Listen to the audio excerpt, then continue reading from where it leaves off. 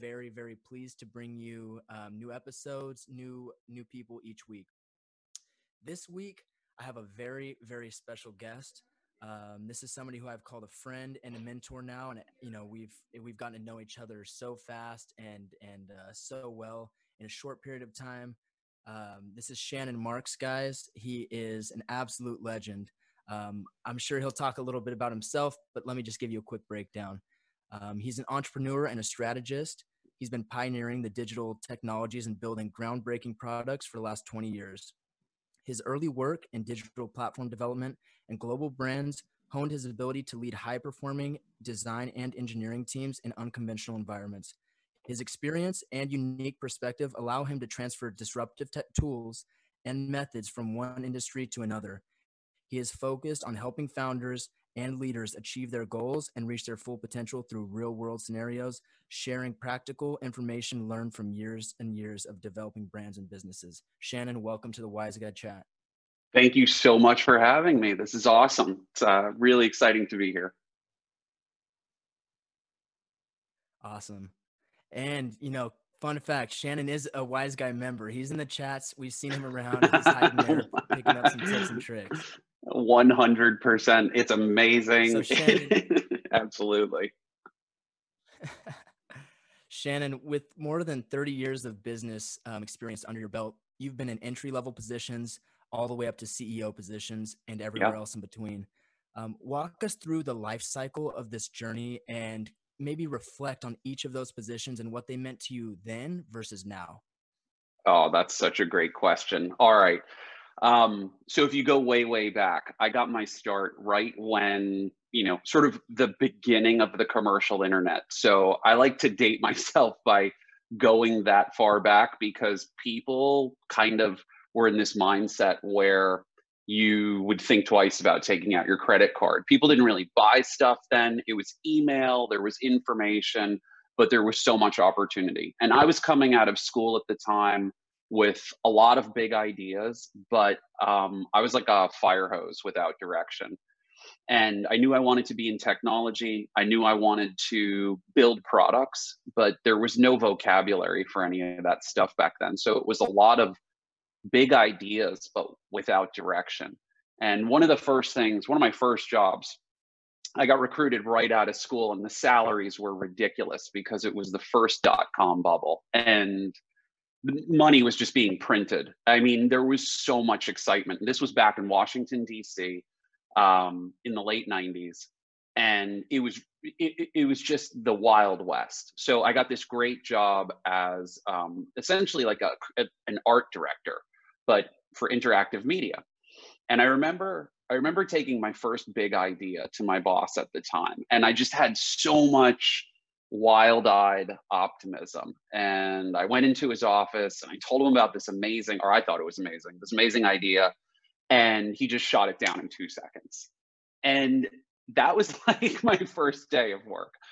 And from that point on, I always had this idea that maybe he couldn't see the big picture. Like I knew that I had a lot of work to do in terms of communication and building a plan and doing all these things that I've learned and I'll talk about in a little bit. But I just thought that maybe he wasn't seeing the big picture. So that kind of started me on this path of finding positions where I could work for people who wanted big picture ideas.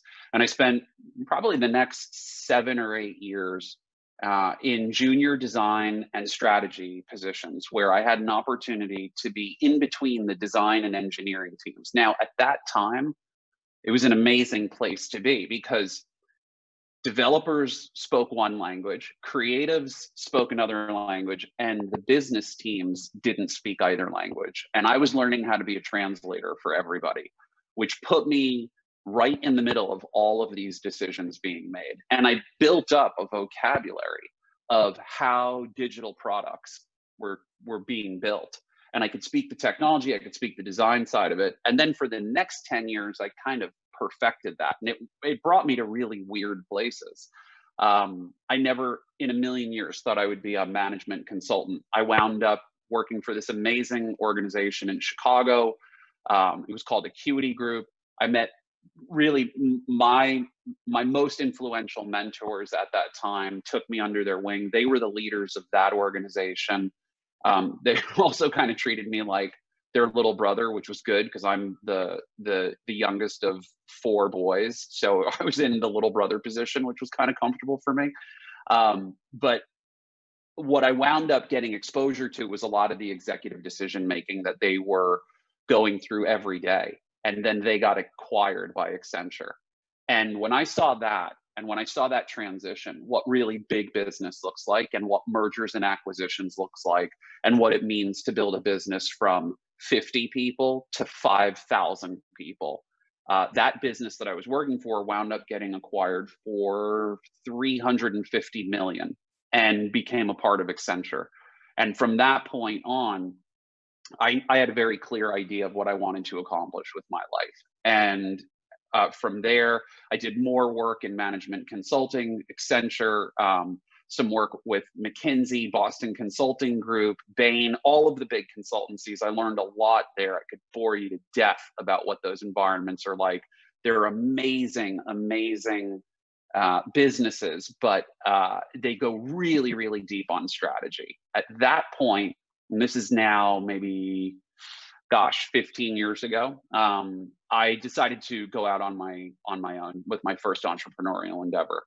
And that was made boards. And we decided to go, I'm a surfer and a windsurfer, always have been, decided that I wanted to take 3D printing and surfing and combine them. We were able to design, print, and ride the world's first 3D printed windsurfing equipment and surfboards.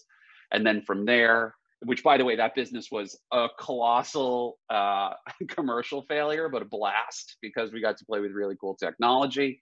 And then from there, I pivoted back to digital, and I started building digital agencies, building digital product companies. And that's what I'm still doing today, is incubating and building digital product companies.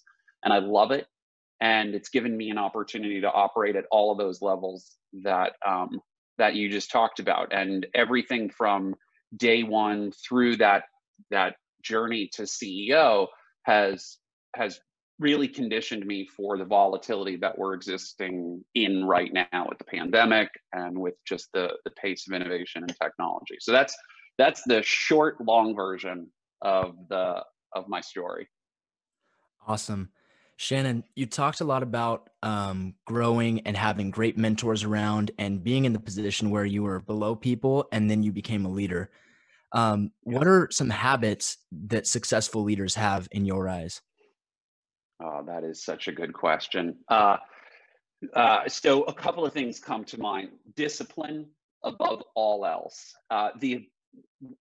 When you think about meditation, and when you think about meditation, like big picture, right?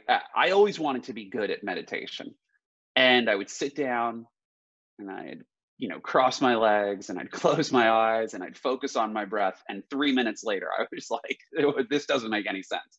I can't stop the thoughts bouncing around in my head. And I didn't realize at the time that meditation isn't just the act. It's that idea. It's the idea that, like, you have to actually slow yourself down. The easiest way to become an effective leader is to learn how to control your thoughts and really start disciplining them more than any other tactic. Like, I hold a really rigid schedule. I'm up at 5 o'clock every morning. I've got 3 hours of highly focused time. Like, I build in workouts. I've got this whole schedule I'm happy to talk about at length. But on top of all of that is discipline. And meditation has taught me that kind of discipline more effectively, really, than anything. Because if you can't control your thoughts, you can't control the world around you. And a lot of what you're doing in a leadership position is synchronizing and making sure that all of the pieces and parts work together. I read a great book earlier this year, Extreme Leadership by Jocko Willink. So if you haven't read it already, I mean, it's like amazing. He has this idea that I believe in, this notion of extreme leadership, which essentially means every single thing, good or bad, is on your shoulders. And he uses all of his experiences in Ramadi, Task Unit Bruiser, and these incredible SEALs, these soldiers that went through hell and back. And the reason that they made so much progress and they were able to be as effective as they was because he took complete ownership of every decision. So nothing was left to chance and nothing was left unplanned. But all of that comes back to that idea of discipline. And even he says, like, discipline equals freedom. And it's true. The more discipline you build into your day, the more that your team can emulate that kind of approach, that kind of discipline, and the better off the business that you're building will be. The last thing I'll say about that is your business, and every business I've ever built or been a part of is a reflection of the personality of the leader. And that can never be forgotten. So if you're together, the business is together. If you're disciplined, the business is disciplined. You have a popular trending series on TikTok that I think it was 2 videos in a row. It got like, almost 1 million views.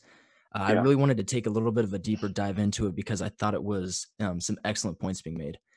How does one accomplish more in a day than others accomplish in a week? Oh, I love that. Yeah. So those were, and I'm going to take one step back, like, because this is sort of bigger picture for TikTok. Um, the whole reason behind the series and the whole reason behind TikTok for me was to show people things that for some reason I felt like the rest of the world was hiding from us. And all of the business topics and all of the self improvement and performance topics come back to this idea of, I'm going to show you stuff that either I've learned or seen in the boardroom or seen the highest performers in the world take mastery of. And those two in particular get to this idea that I think we've all felt, right? You wake up in the morning, you have a ton of energy, you have this to-do list, this checklist of things that you want to accomplish. And then all of a sudden it's 6 o'clock and you're scratching your head wondering where the day went. And maybe you were able to kind of get through half of one and half of another, but you're looking at your to-do list and you can't figure out why you weren't able to get through all of them. And then that feeling sets in, like right here, where it's some of the self-deprecating, so that you're talking down to yourself. And it doesn't feel good. So whether you're working for somebody or whether people are working for you, you didn't get to accomplish what you wanted to accomplish. So over the past couple of years, I started breaking down my routine and really thinking about how am I capable of doing everything that I want to do? And it didn't always come easy. It still doesn't come easy. I use these, I use these journals and these checklists for this exact reason. But if you really look at where you're spending time, it unlocks this entire hidden world. So here's the big secret. We all make to-do lists, but to-do lists exist in a vacuum. They're like perfect world fantasies. I'm gonna design my website, I'm gonna upload inventory, I'm gonna do an ad, I'm gonna market it, I'm gonna send 5 emails, whatever your list looks like. You put all of these things together. But then your mom calls. The dog needs to go out. My brother calls. 5 emails come in. Life happens, right? My car breaks down. Whatever it is, it gets in the way. And what we don't realize is every time we start a task and we break out of that flow state where we're actually working, there's so much energy wasted. It's not easy. And all of these things get tied up into procrastination and why sometimes it feels like it's difficult to even get started with your day or get started on a task.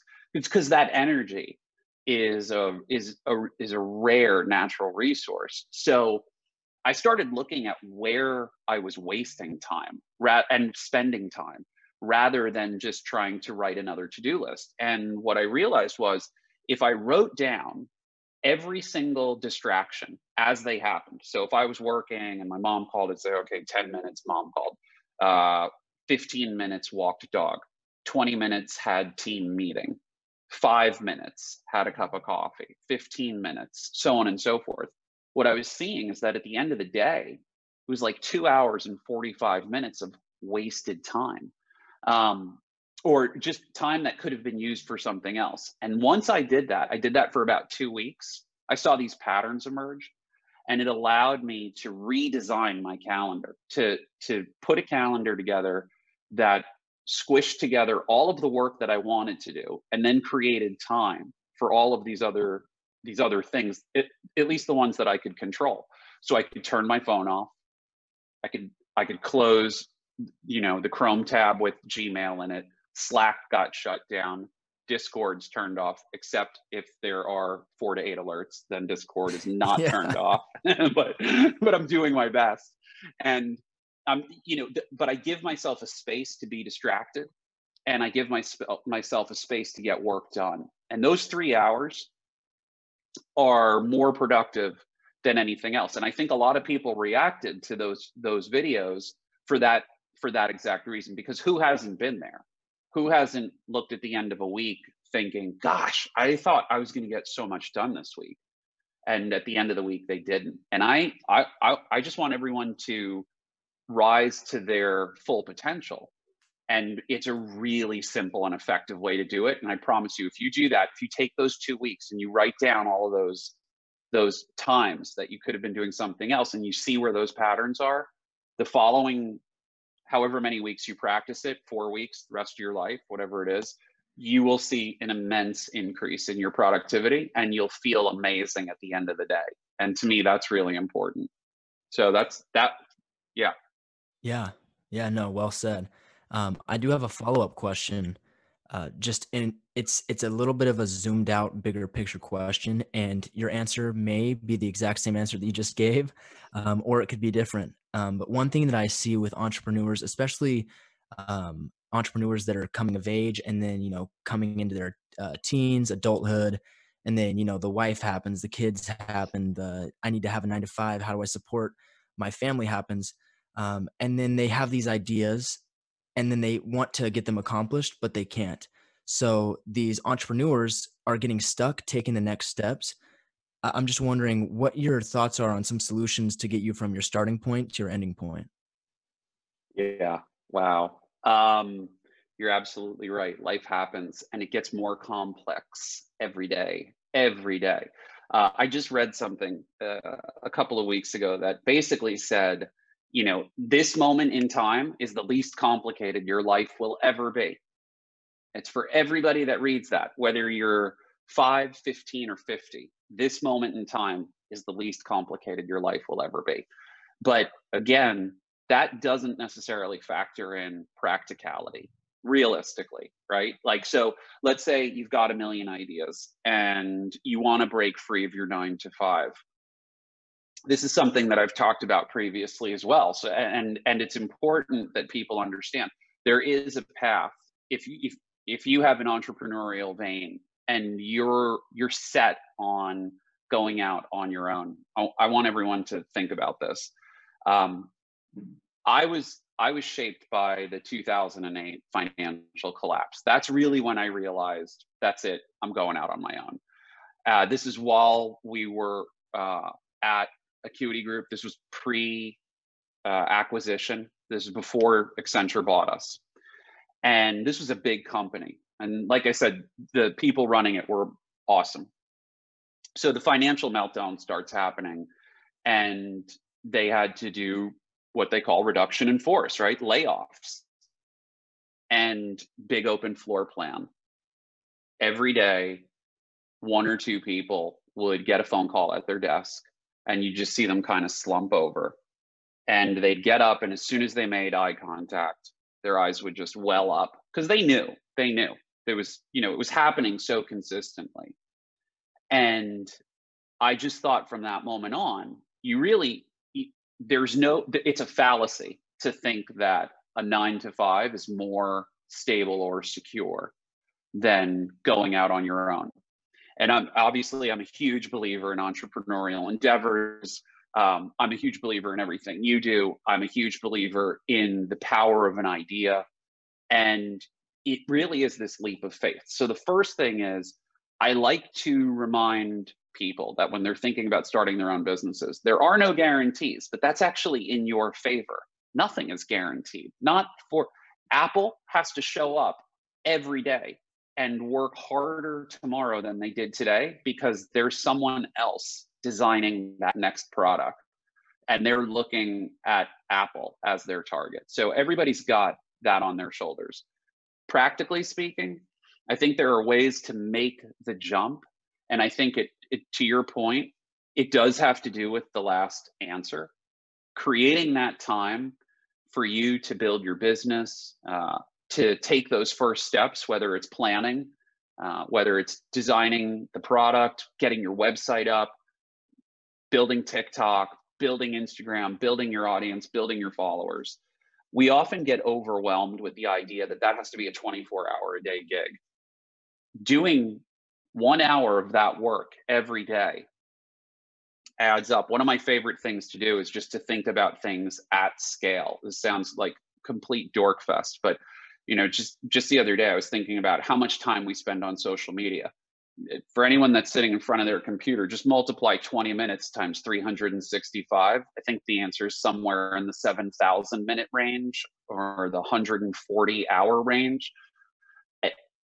That's just 20 minutes. That's conservatively speaking. So if you took those 20 minutes and you had 7,000 minutes of work for your side hustle, for your big idea, just think about how much you would get done. Now double that or triple that, and you're up at an hour. And that hour, 365 hours a year, even though it might not be as satisfying as saying, I'm the CEO now, I've got my own gig, I work for me, it will get you there. And it will show you what that grind looks like. It'll be the reward that you are waiting for. Like I always say, success is not an outcome. It's the result of crushing a day, grinding it out, and feeling amazing about what you've accomplished. And that is priceless. And by the way, that will come with a paycheck. When you're grinding like that, it will come with a paycheck. So always look at, find ways to master the 10-minute window, the 20-minute window. You can get so much done like that. It's not always perfect. It's not always easy, but it is super, super effective for getting your business off the ground, getting your side hustle going. And you'll see. Just add up those minutes. Yeah, that's an amazing point. And I just want to touch on that a little bit too, because what he's saying is, it's so true, guys. And I know that a lot of people get lost thinking, I'm not an entrepreneur. I've never had a great idea. You don't have to be an entrepreneur to add multiple income sources. So when we're talking about creating a side hustle and, adding that hour a day that you're consuming, social media, you're either a consumer or you're producing the content. I found myself consuming way too much content.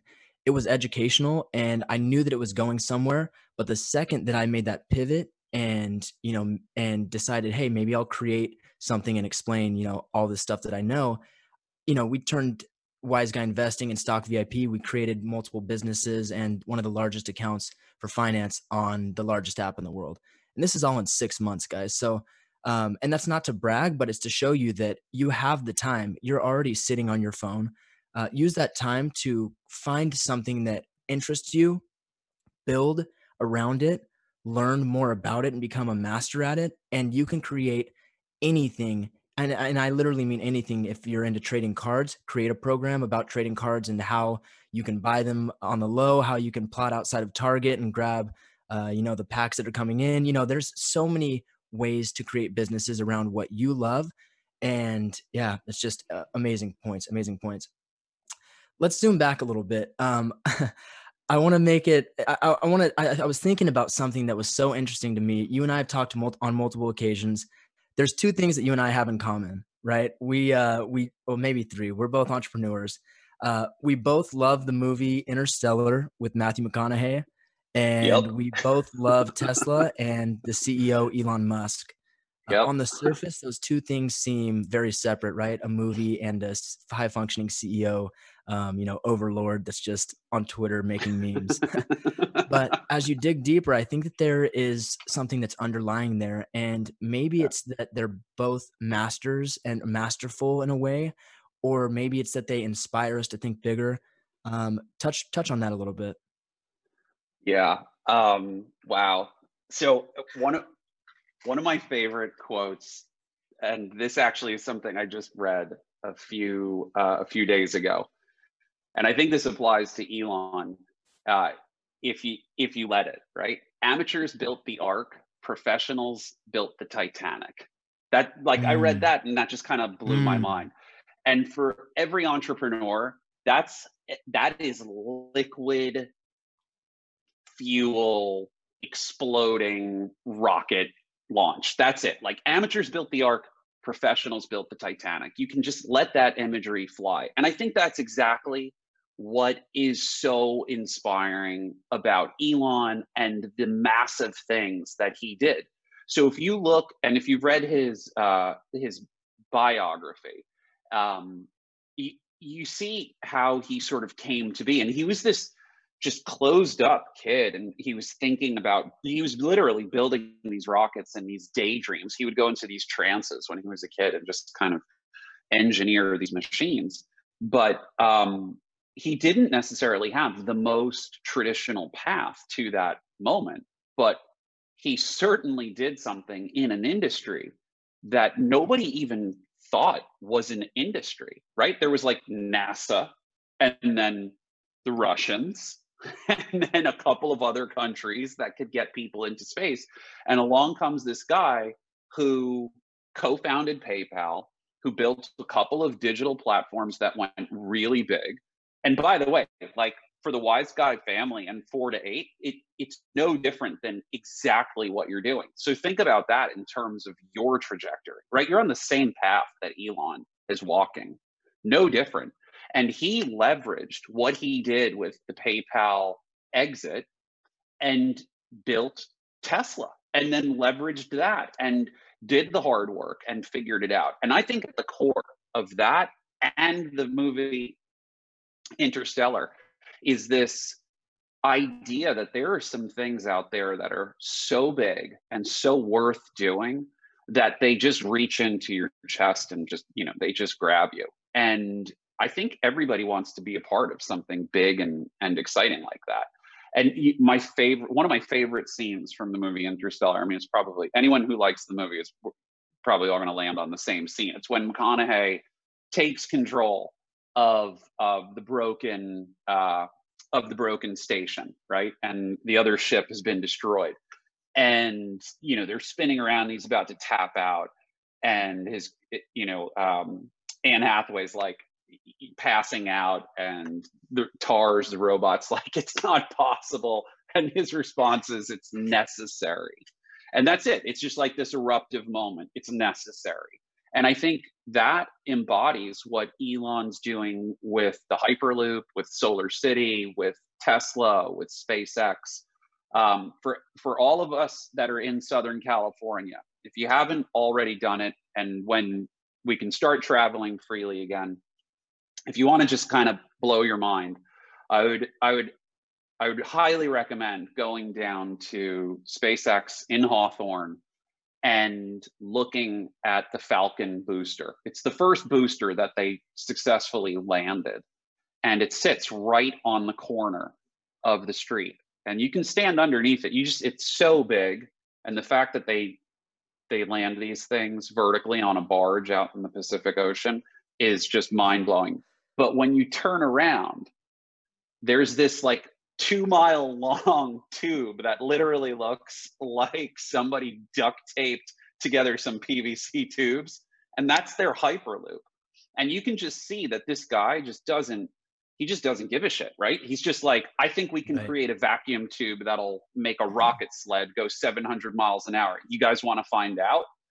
And then he does it, and Right. it's just like, who doesn't want to do that? Who doesn't want to be like that? And I think it's the most amazing example. He's the Howard Hughes of our time. He's the Thomas Edison. He's the Nikola Tesla. He's all of those things wrapped up. And to your point, he's also like making memes and creating, you know, like tequila brands. So he knows how to sell an idea and get people excited about it.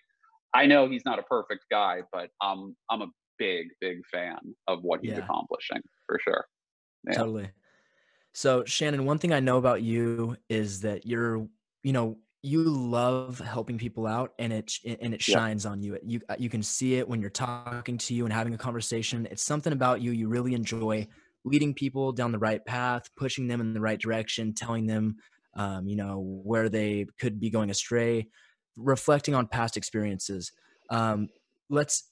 It's not all rainbows and sunshine though, like I say, to our group. There's been times in your life, I'm sure, where there's been some struggle and some failure, some frustration. Can you give us some examples, or maybe just a singular example of how these have played a role in forming who you are today? Yeah, we are at our best the lessons that we've learned from our worst. And I was just an awful student in high school. I really struggled. I loved learning, but it was difficult for me to focus my energy. And the first wake up call I got, I was in a great school system. I had great teachers that cared a lot. I saw all of my friends go off to school, and that was it. Like, that was a huge wake up call for me. So I knew I had to apply myself and do a year at community college and make sure that I was where I needed to be academically. And from that point forward, I realized how important applied academics were. And that was a big old slice of humble pie, right? Like, you think that, like, oh, I'm going to grow up, I'm going to do all of these things with my life, and then your plans literally get put on hold. Interestingly enough, the corollary today is there's an entire generation of seniors that graduated last year and freshmen in college whose lives were put on hold because of the pandemic. Totally different reason, but it's that same kind of frustration, right? Like, everything came to a halt. Some people went away, some people didn't. That was the first major turning point in my life. I think the second and sort of the third are related, and they were related to one of my first digital businesses. So I had a user experience digital product development firm. We had offices in Chicago, in Austin, Texas, here in Los Angeles, San Francisco, Pacific Northwest, in Portland. Over the course of 5 years, we did about 50 million in revenues. It was a great business. We built it up to about 45 people. We had investors. So I learned all of these things that I never would have learned under one roof. And for that, I'm eternally grateful. The lesson learned there was twofold. One, I did not have the financial literacy that I wanted to have in the boardroom conversations. So I had a working knowledge of how to run a company, but when it really came down to understanding which levers to pull, I sort of got put in the corner in terms of where my voice was heard. And that felt awful. And that actually echoes through today, because, as you know, a lot of the things that I talk about are cash flow management, revenue management, sales and pipeline development. It's become a language that I've learned exceedingly well because someone indirectly and directly essentially said, you can't really participate in this conversation. You don't know what you're talking about, which was amazing. I mean, like, thank you for saying that, because now it's what motivates me to help other people never feel like that. And actually, I can even go further back. Like, when I was first getting my start, a lot of what felt unnatural was the fact that when you're young and you're going into these positions, people talk in this language where you're supposed to know what they're talking about. I saw this TikTok where this girl's like, oh, so you want me to build a deck?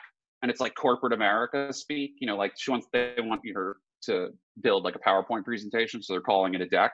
And then she like shows up with a drill driver and safety goggles. And she's like, oh, you wanted me to build a deck, right? And I've been in that position where you just kind of feel like an idiot. You're like, I totally knew you weren't going to say that.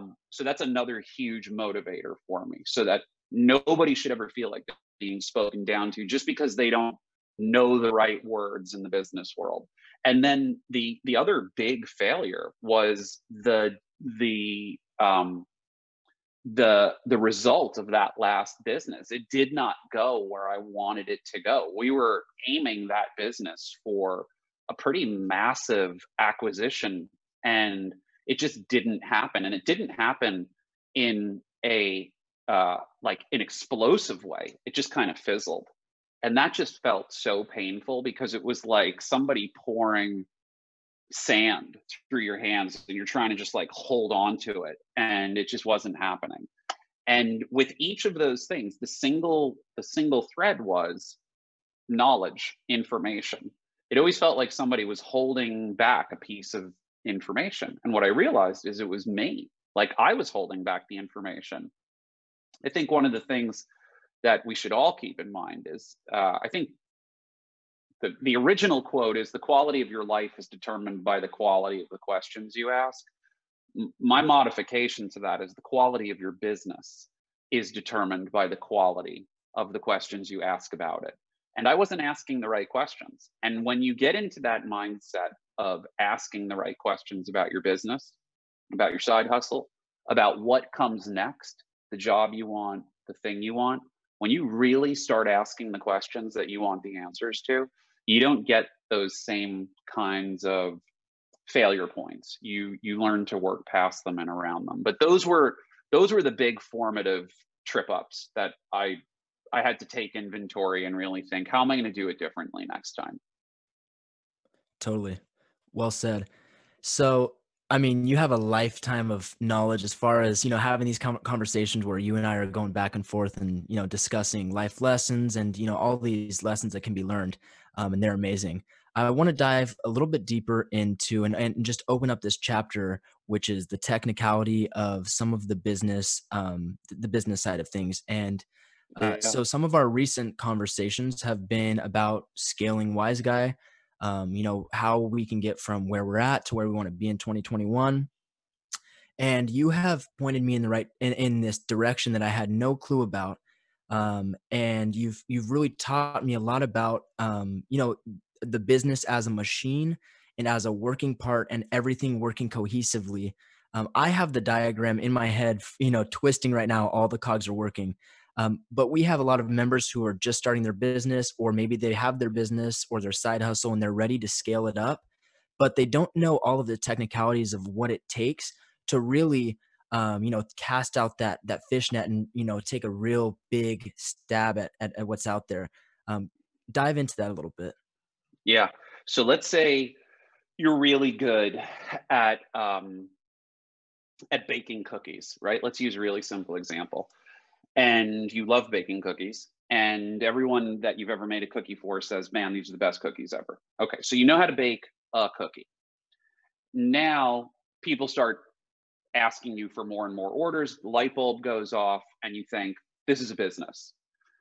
And that, for maybe the first 2 or 3 businesses you build, or most people build, they will hold this idea that your business is the act of making a really good chocolate chip cookie and selling that cookie to, see how I got specific there? Chocolate chip, that's my weakness, chocolate chip cookies.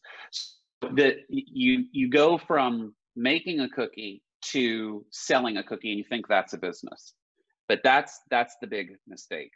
If you want to create a business, you have to remove yourself from just the practitioner role, in this case, the baker. You can't just be the baker, right? The baker has a role in a business.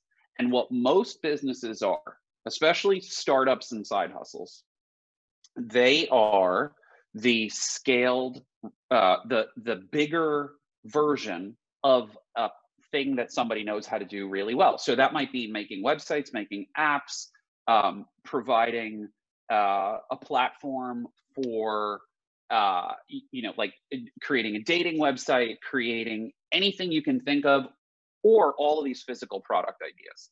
You're a great baker. That's why I'm using that example. But what winds up happening is you just gave yourself maybe 5, 6, 7 other jobs. Because now not only are you the baker, you're the accountant, you're the marketing department, you're the sales department, your customer service, your operations, your construction. What happened to the quality of the cookies? They start going way down. Why is that? Well, because you don't have a baker, right? You thought that building this business was going to be making cookies. And that mindset can trip up the best of us. So the first thing that you have to do when you're thinking about how do I take what I'm doing right now, like let's say it's just an e-com site, right? Like you're doing some arbitrage, some wholesale, some drop shipping. You've got, a great aesthetic. You've got a great brand. You've got all of these products. The space, digital marketing. Start thinking about scale. Start thinking about the exact company you would want to build.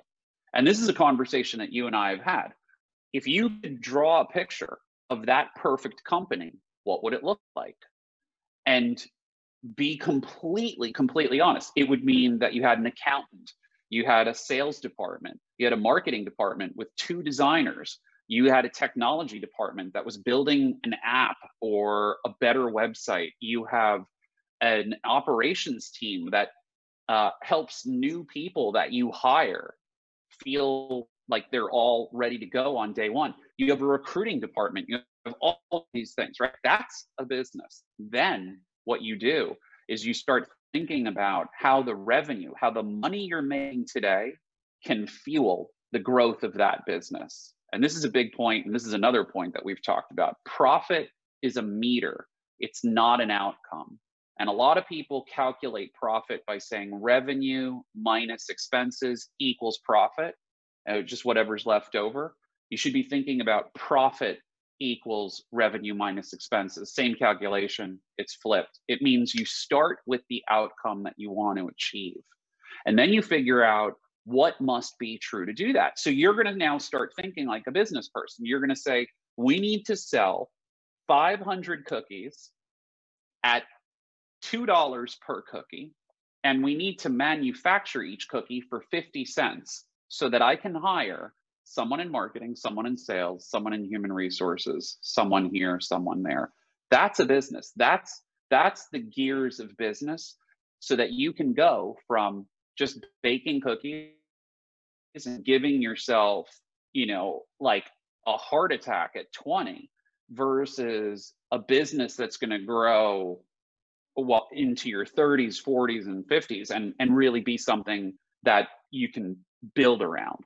And I think that even that small example, it holds true with so many things. We go into these businesses thinking, I'm just going to do what I do, but charge for it. And that's not a business. A business is a system. Totally. And I think that one point that you just made there at the end, that is something that a lot of people need to hear. And in the entrepreneur community, I spent some time when I was younger and working, not doing with Wiseguys. I was working at an entrepreneur center and was speaking with people all the time. They're coming to me asking me how, I have this new idea. What do you think of it? I've been doing this for 6 months. Like, what do I do? And I'm listening and I'm thinking to myself, man, that's a really bad idea. Like, that's a really, really bad idea. And in the community, it's difficult to have those conversations where you're saying, you know what? I don't think this is a great idea. And sometimes it's for the best that you don't say that, because it can hurt somebody's feelings. We're worried about that kind of stuff. But a problem that I see with a lot of people is that when they're, working on an idea and they're fleshing out a concept and they're not even, some people just say, hey, this is my idea. They won't even bother to go see if it's somebody else's idea that's already has it patented or trademarked or anything like that. Right. But they get married to the idea. They get married to the business. And it's one of the biggest failures that I see with entrepreneurs, right? They get married to it and they say, hey, this is my cookie shop. I'm living by the sword. I'm dying by the sword. These are the best, mother effing chocolate chip cookies you ever had in your life. And I believe it, until that until you can't afford the rent and nobody's buying the cookies and Donnie's Cookies opens up across the street. So with Yeah. all that being said, how important is self-awareness, and where does that play a part when you're, working on your business? Oh, that is the most important question. I mean, that is the fundamental question. Product validation, that it can be called product validation. It can just be called validating your idea, validating your hypothesis. There's a million different terms for it. But that self-awareness that you just described is the difference between a business that exists to solve a problem and a business that exists despite a problem. I think the best businesses are an answer to a problem. And not everything is like a clear cut problem. Like just using the cookie example, hey, there's nowhere to get cookies in this town. Let's go build a bakery. But you can have your own version of that. The way that you avoid that scenario that you just talked about, looking at all of those entrepreneurs, working with those entrepreneurs, and thinking to yourself, gosh, this isn't really an idea that you can build on. The way that you avoid that, I think it's a couple of steps. One, try and come up with as many ideas as possible. Almost try and come up with bad ideas. Because as you come up with more and more ideas, the quality of the ideas gets better and better. Because what you're doing in your head is you're doing this process, and there's a lot of names for it, like Kaizen is a name for it, continuous innovation or continuous improvement, innovation, asking 5 whys. Those are all fancy names for asking a looping question. Is this cookie good? What makes this cookie good? What kind of ingredients make this cookie good? What kind of ingredients in this order? Those kinds of questions make sure that you're getting to the right product. But this idea of going into business without really knowing what that is ignoring the fact that if you just ask people some questions about your business, they will give you really honest and helpful feedback. Now, this is a double-edged sword. Like we all know the Henry Ford quote, if I had asked people what they had wanted, they would have said faster horses. So the innovator's lightning bolt idea is so important. Like you as the inventor of your idea are the vision holder. Hold on to that part, but ask people what they think about it and take their feedback and make sure that your idea is working towards solving a problem. And you can do that really easily today. You can run surveys on Twitter, right? You could just quick little binary surveys, multiple choice surveys. You can do things with like SurveyMonkey or Google Forms and put out surveys. They don't have to be complicated. They can focus on, what is this missing? What would you add? How would you describe the experience? Send it to as many people as you possibly can. Give them an incentive, like give them a reward for answering it. But get as much feedback as you possibly can, because people will they will offer information that you weren't even asking for that could unlock something about your idea, about your business that you hadn't previously thought of. But again, it's not the singular idea. It's how you as an inventor put those ideas together. And I promise you this, if you're an entrepreneur, if you've ever laid in bed at night thinking, I could do this, but I'm scared, or I could do this and I think I could do it better than this other company, it's not going to be your only idea. You're going to have so many ideas. Your true talent is that you're a conductor. You're going to bring these ideas together, but you have to know how and when to solicit that kind of feedback. And I'll tell you this, like those companies that I used to work for, the biggest digital agencies in the world, the most expensive management consultancies in the world, they are charging companies thousands of dollars per hour to do things that you could do on your mobile phone, on your mobile device, on any phone, put a survey together, tweet it out, get feedback. And you could do that for $0. So like what you were saying earlier, like you can build businesses. And you were tweeting about this earlier in the week, like with an iPhone in your hand, you could build an empire. So these are the tools that you can actually use to make sure that the idea that you're putting out there is worth something. I think it's great.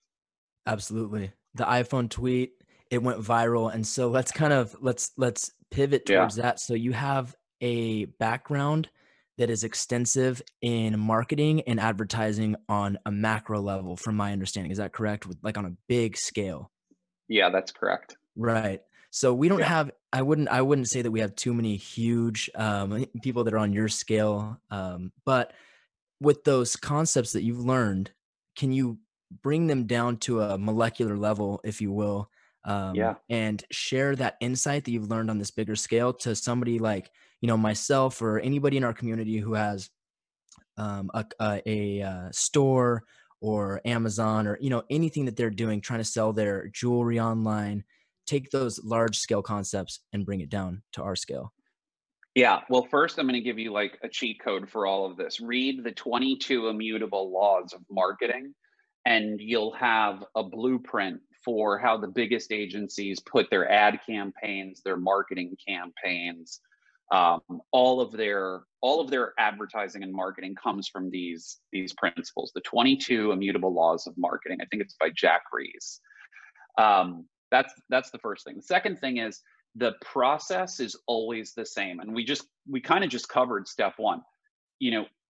Once you have your idea, the first step is validate the idea by asking the right people the right questions. The second step is making sure that that idea can survive the first round of questions, right? So if you want to know, is your app any good? Let's make it about a digital product so that this goes all the way through digital.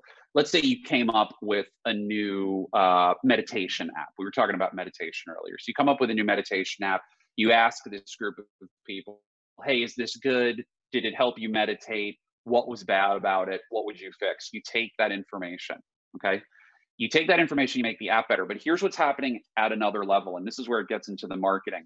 People are telling you exactly how to communicate.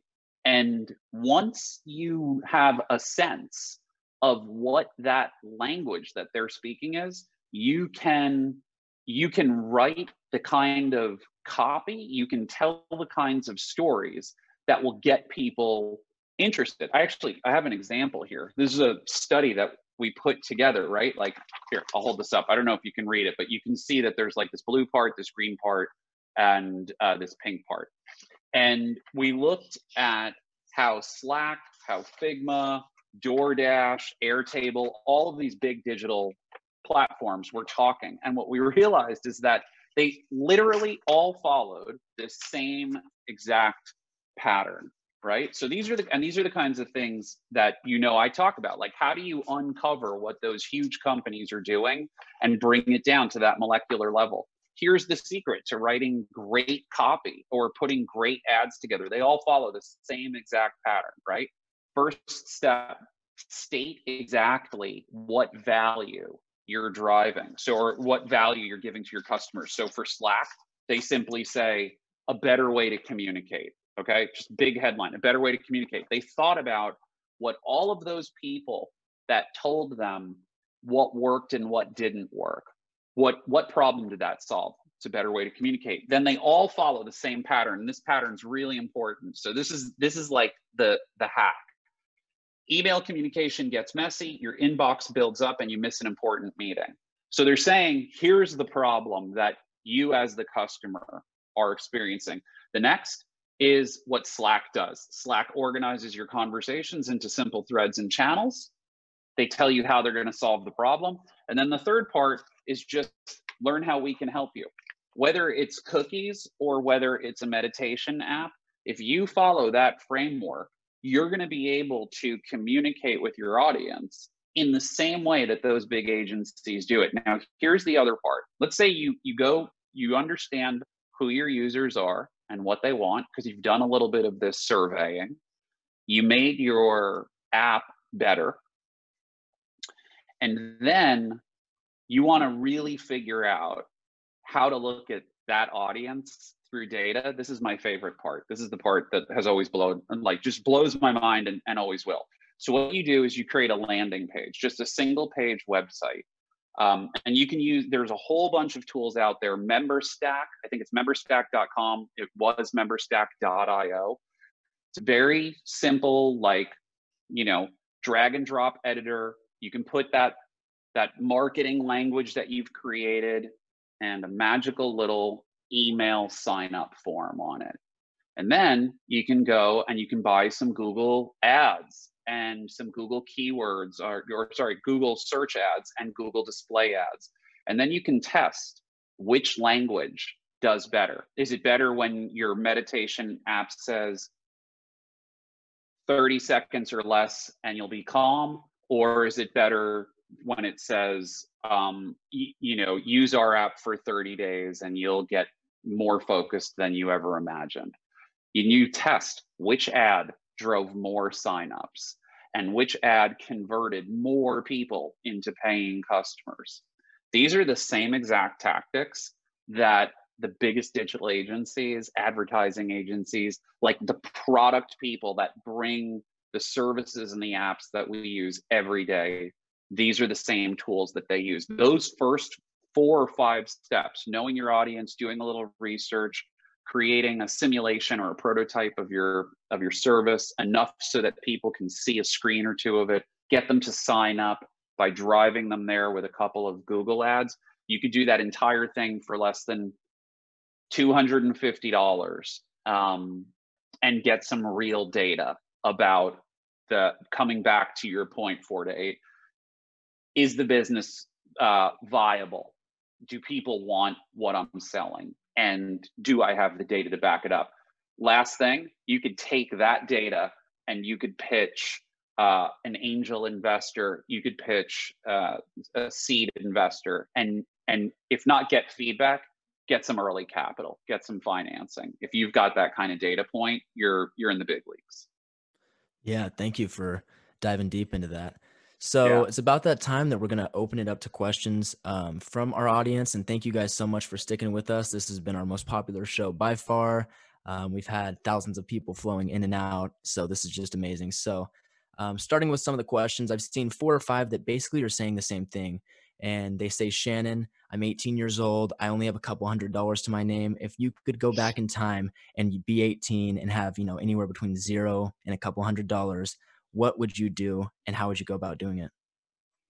Yeah, I would, like right now, practically speaking, I think I would do 2 things. One, I would look at that first few $100 as a leverage. It's a big lever that you can build your next idea off of. I would get into e-commerce. What you can do with arbitrage and drop shipping is phenomenal. There's really nothing like it. And I'm saying this with looking back 25 years. There's no better time to do that. And leveraging a platform like TikTok to market yourself, to get out and stand out, is just unmatched. Now, that's the easy part. The harder part, and the part that I would really tell my 18-year-old self, no matter what, stay with that course for a couple of years. You would not believe how many good ideas get derailed really quickly. And this is important for everybody to hear. The people that love you, the people that are closest to you, always want to protect you. If I go back to my 18-year-old self, my brothers and my parents probably would have told me, dude, what is e-commerce and what are you doing? Like, why would you do that? You need to focus on school. You need to focus on getting your grades up. You need to do all of these things. Sometimes that's really good advice, but sometimes the people that are closest to you aren't giving you the advice that entrepreneurial spirit needs. And that's important. You got to balance those things. So those 2 pieces of advice specifically, if you're already in e-commerce, I think stay there, get really good at it. Reach out to me. I am like we were saying before, I love talking about this stuff. I love helping businesses grow. I'm here to help people figure out how to do those kinds of things. But guess what? I'm not the only guy. There are thousands, if not millions, of people that could help you do that. Build that business. Few hundred becomes a few thousand. A few thousand is your launch pad for your next thing. And the reason that it's important to stick with it for a couple of years, think 24 months, is because it is an MBA that will pay you. It completely flips the equation. Everything that you need to learn about business, operations, logistics, all of those things are going to become secondhand nature for you. I think it's a great way to get better at business and do it in the language of, the real world, like digital. So that would be, I would go back. I would tell my 18-year-old self to do exactly that. Yeah. What is your morning routine? Or let's fix that. What's your daily routine? All right. Okay. So I'm usually up at 5 a.m. I've got an alarm set for 5:15, but I try to will myself awake before then. It's weird, but it's like a thing I do. And it really is routine. So I just, I do the same thing every single morning. So I'm up at 5. I have my coffee ready. I try to, have the timer set on it, or I've got like the coffee cup and the grounds in there. I make my coffee from about 5:15 until 6:15. Reading. It's just it's just focused reading, whether it's one book or 2 books. I just spend 1 hour reading when I have the most focus, most energy. From 6:30 until 7:15, I'm with the Wiseguy team because I'm watching the Discord and I'm watching the markets. The most important time of the day. It is literally the most important time of the day. I mean, if we're being honest, it is the most important time of the day. But realistically, that is when, that's the time that I can get in, I can get the most important information for my financial life in those 45 minutes. And I'm very deliberate about doing that. So from, really 6:30 to 7:15, it's all about the markets. And anyone that's on the West Coast knows we're playing catch up anyway all the time. So from there, from 7:30 until about 10, I focus on strategy. So strategy for any, for my main business, for any of my side businesses, from 10 until noon, I keep that as office hours. So that's where my phone calls, my emails, my Slack, things like that. That's when I play catch up on that. I swim for about 45 minutes every day at either 11 or right around 11, depending on my my schedule. Maybe sometimes it's outside of that 2-hour window at noon. If I'm running ahead, I get to do it a little bit earlier. And then in the afternoon, I basically repeat that pattern. So then I switch back to office hours. Then I end the day with more strategic work, or actually like in spreadsheets, or working on a sales presentation from about 3 to 6. And then dinner. Then I probably pivot back into work from about 7 to 8. I missed two incredibly important things from 6:15 going back into the morning until 6:30. There's a meditation. 6:10 till about 6:30. I try to get 15 to 20 minutes of meditation in every day. And at the end of every day, it's this journaling. So I just make a point of writing down what I want to accomplish in the morning. It's really simple. I don't try to overcomplicate it. I just say, here are the things that I'd like to accomplish today. I'm really hopeful that today will be a great day. I talk myself up. And then at the end of the day, I just, I recap. I say, here's what I did well, and here's what I'm going to do better tomorrow. And it's just a challenge to myself to be a better version of myself. And around 8:30, I'm winding down. I do another meditation to kind of clear my head. And then from 9 o'clock until I fall asleep, I'm just kind of, I just don't really put anything on my schedule. So that's my daily schedule. And the other thing is, personally, I do better when I don't break that schedule. So I hold that schedule on Saturdays and Sundays. Once I got out of the mindset of a 5-day week versus just a day is a day, it made me a much happier person. It was less of a struggle. That's an amazing point. That's actually the first time I've heard that. And if you guys can't tell already, Shanon is like a walking post-it note packet. You just flip through. He's got a million notes, and you can even see behind him, he's got this amazing whiteboard just filled to the brim. So, or blackboard, excuse me. A lot of people are asking how we met and how this friendship, mentorship started. So I'll just make it quick. I was on TikTok one day and saw Shanon's video. I think it maybe was one of his viral ones. I thought it was amazing, and he didn't have that many followers at the time. And I thought, man, this guy's got just so much knowledge. He sounds so helpful, and he was hitting on notes that I needed to hear. And I don't know if you've ever been in that position before, but when you hear something, it's like listening to music. Like the song is super good and it sounds fun and happy until you go through a breakup, and then you listen to the lyrics and all of a sudden it's a sad song, right? And you go, oh shit, this is what they meant. This is what he's been saying this whole time. So it struck a chord with me. I just DM'd him and I said, hey, I'm going through this situation. It was when I was leaving my last community and trying to start this on my own. And yeah, he hit me back instantly. We hopped on a FaceTime, and from then on out, it's been fireworks, and it's been a great friendship and relationship. And I'm very, very happy to call Shanon a friend and a mentor.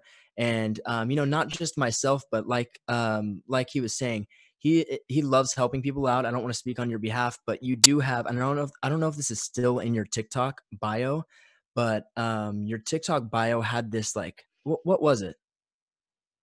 When you clicked it was like a packet. A couple of things. One, you're absolutely right. I do love helping people. In that bio, there's like 3 different ways to get in touch with me. If you email me, I'm going to email you back. If you message me, I'm going to work my way to the message, but you can email me, and I promise I will email you back. And then what I started doing is, like you were saying, my life is sketches, right? Like visual thinker, visual communicator. If I write it down, I can build on it. And with all of my early TikToks, there was a corresponding sketch, and every single one of those lessons is in a PDF that I publish, keep up to date, and I just give those materials away. I want people to have those materials, and they're kind of like a blueprint for building businesses. So I love giving that kind of stuff out because it's, like I said, there's a little bit of this part of me that went through that world, that big business world, and saw how much people charge for that. And I think keeping that information locked up is not cool. So I make it freely available, and I do love connecting with people and helping people build their businesses. So hit me up. Totally. Hey, so Kobe asks, Kobe Woolclutch says, what is a good way to drift away from your 9-to-5 work schedule with a goal of being financially independent by age 40? Yeah. So if you want to get away from that 9 to 5, and there's a couple of answers to that, and actually 48, I think you've got one of the answers to it in terms of financial independence. Another answer to that is, especially if you're going down that entrepreneurial line, getting away from that 9 to 5 is all about making a couple of calculated steps. And I think if you're thinking about starting a business, start with the salary that you want to earn, and from there work backwards. So if you want to earn 100,000 a year, if you want to earn 50,000 a year, 75, 100, 150, 250, a million, just start with that number and then work back with the business that you want to build until you understand how much it costs to run that business every month and how much salary it can provide. And then from there, how many clients you would need. And then from there, creating that network. Network is so important. And I don't just mean like networking. I mean people that understand your brand, like what you're going to do with your business and what your business is, building it on Instagram, building it on TikTok, building it on Facebook, marketing yourself before you ever split away from a salaried position. And at a certain point, you're going to have so many of these gears built that you're just going to need to do one last thing, and that's kind of fill up the tank with gas. And that gas is your first sale, right? So if you're doing that, and if you do that on the digital business side, it's a little bit easier to peel away. But let's say you're doing that with a physical product or a service, you're going to have to find that time to sell and to split away. Now, if you're doing that and you're like 20, you've got time to do it. You should take your biggest risks before you really before you're 30, because from that point forward, it's not that you can't. It's just that, like we were saying earlier, the stakes get a little bit higher. There's a car payment, maybe there's a mortgage, maybe there's a family. But in your 20s, especially if you haven't done those things yet, you can take immense risks, and it's okay if the first one doesn't work out. So that by the time you're 30, that business is growing.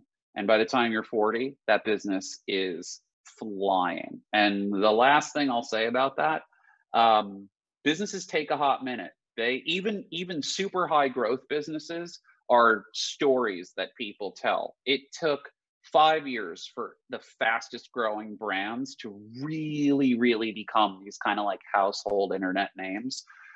So it takes a few years for a business to get off the ground. If you do that sooner than later, you're going to be all right. Absolutely. Hey, as we're coming to a close, guys, I want to mention we have a giveaway going on. So if you guys could please, if you're wanting to enter in for this giveaway, the code is SHANON, Shannon with one N. So Awesome. just run up that Shannon, and after this question, we will choose a winner. There was a great question right here from Jonathan. It says, do you think it's best when starting a business to not pay yourself at the beginning, even if you're making huge profits, just so that you can reinvest and grow the business even further? Jonathan, that's a great question. I'll say this, not every situation is the same. I do think if there's a way that you can survive without paying yourself, and there's a way that you can just reinvest and bank that, go for it. Absolutely do that. If not, and you need a salary, just be realistic about what that salary is. You shouldn't be hurting, that's for sure. I've told a lot of people that I've advised this. You should not be hurting, because then you're not thinking about the business. But your question actually has part of the answer in it. You should always be thinking about how to reinvest profit. That profit becomes your strategic hire. Maybe it's an amazing salesperson. Maybe it's all new computers for your existing team. Maybe it is the ability to take out some much needed advertising to grow your brand. But the spirit of your question is the answer. Reinvestment is the best thing that you can do. The profits, they are they're there to help the business grow. I'm a big believer in just increasing the size of the pipe. So get the cash flow bigger, pay more people, more salaries, help other people grow their families, build a really thriving business. There'll come a time where that machine puts out so much cash that you'll be able to have a really fat salary. There will be bonuses. There's going to be equity. There may be an investment banker that wants to buy it. But early on, to whatever degree you can keep the money in the business, keep the money in the business. Just don't hurt yourself doing it, because I think, everybody needs a little bit of a reward. That's a huge motivating factor, and everybody needs something to live on. So just keep those thoughts in mind, and be good to yourself and realistic about the situation. Yeah, fantastic. All right, guys, the winner is going to be chosen right now. We should have the bot that kicks in. After that, no more spamming. It should be, okay, it chose right here. So it looks like the winner for the reward was 6slash. So 6slash, just shoot us a DM on here and we'll get you taken care of. Nice. We'll actually do one more giveaway. So if you guys want to run up to Shannon one more time, and what we'll do is ask you one last question before we head out. We had a question. I can't remember who said it, but I'm going to say it off the top of my head. Can you ask Shannon about how to be more productive and procrastinate less? I know it has a lot to do with self-discipline, but what is the best approach to becoming the best version of yourself? I love this question. So procrastination is like literally hardwired into our minds for a couple of really simple reasons. One, somewhere along the line, doesn't matter when, you had a negative association with something that you actually want to do. So let's say you want to write a book or publish a course or just get your work done. Somewhere along the line, when you sat down at your desk, you got this feeling that the work wasn't good enough or it was really hard. And there's a difference between like the brain and the mind. The mind wants to be Elon Musk. The mind wants to build rockets. The brain wants to eat Cheetos and just kind of like hang out. And when you learn that, just that alone, the amount of power you get over the brain is amazing. So here's what I want you to do the next time you're struggling with getting started. Just take your phone, set a timer. Okay. Set a 1-minute timer.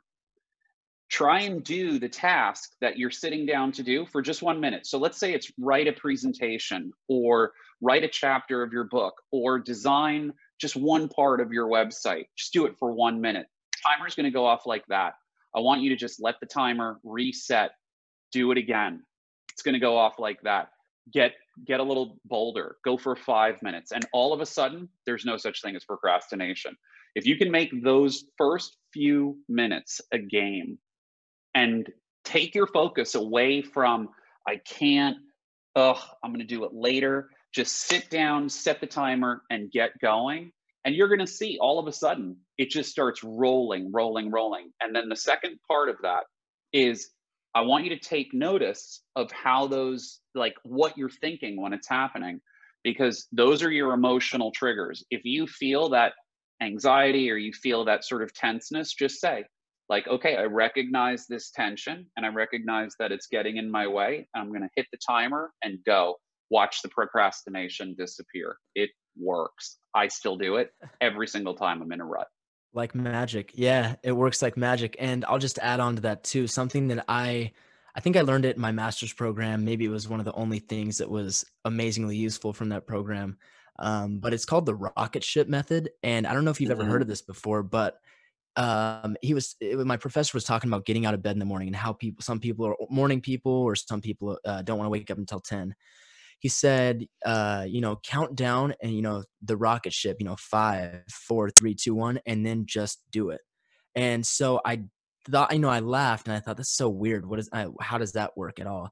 But it really does work. And it's worked for me now for a couple of years. And it's just been, it's been amazing. So with that being Great. said, we have our final winner. We're going to announce it right about now. We'll see who wins right now. And boom, we have a winner. Abilene7. Awesome. Congratulations on your win. Shoot us a DM and we'll get you taken care of. Before we leave, we've had like 5 or 6 people spamming me the same question. Everybody wants to know about college and your opinions on college. Is it worth it? Is it not worth it? I might have just opened a can of worms, but oh man. Okay. So here's the answer. If you know what you want to do, and it's non-professional, you are 100, and when I say non-professional, you're not going to be a doctor, you're not going to be a lawyer, you're not going to be an engineer. You don't need somebody to say you are certified in doing this thing to these standards. If you're not in that position and you know exactly where you're going, YouTube is a university. The internet is a university.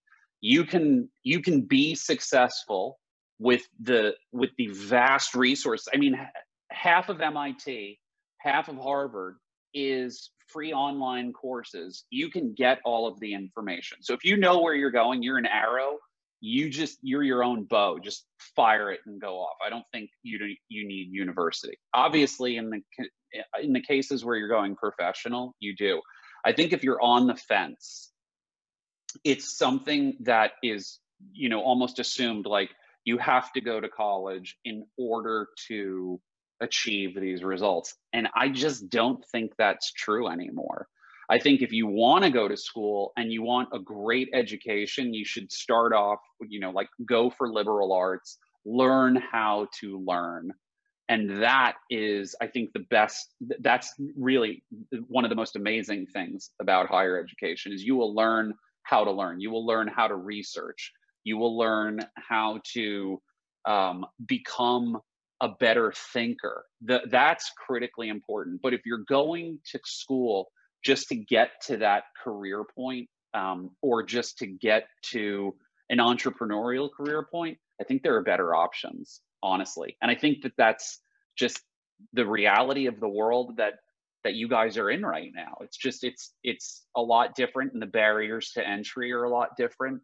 I don't know that I would have gone through university knowing what I know today about where I am. The only caveat that I would put there is that there are critical skills that you can learn along the way. I just think the number of applications is more limited than it used to be. So it's kind of like a 50-50 answer. Yeah. I think if you really know what you're going to do, it's not necessary. If you're going for professionals, then obviously it is necessary. Couldn't have said it better myself. And I want to close up by saying thank you to Shanon. This has been, without a doubt, one of the best interviews or Wiseguy lives that we've had by far. You're such an amazing guest. You're an amazing dude. All of the knowledge that you have to offer is just incredible and vast and inspirational. Keep doing what you're doing and keep inspiring people like us to, work hard and achieve our dreams, and hopefully be swimming laps at 11:45 with you. Well, I just that means so much to me. I'm so thankful for you having me on the stream. I appreciate this whole conversation. I appreciate everyone's questions, and just go out there, grind it out, and yeah, just keep going. Yep. I'm really excited. So thanks for having me. Amazing. Hey, one last time, guys, check the our bio. It should say all of Shanon's information. You can find him on TikTok at Shanon Marks. It's Shanon with one N. Find him on Twitter, Instagram, all of his social medias. We should be popping up here. So Shanon Marks is on TikTok, and then I think it's Shanon in space on both Twitter and Instagram. So Yep. Be on the lookout, guys. There's going to be more collaboration. There's going to be more episodes, and you will be seeing more of Shanon. So thank you, guys, and we'll see you guys next time. Thanks, everyone.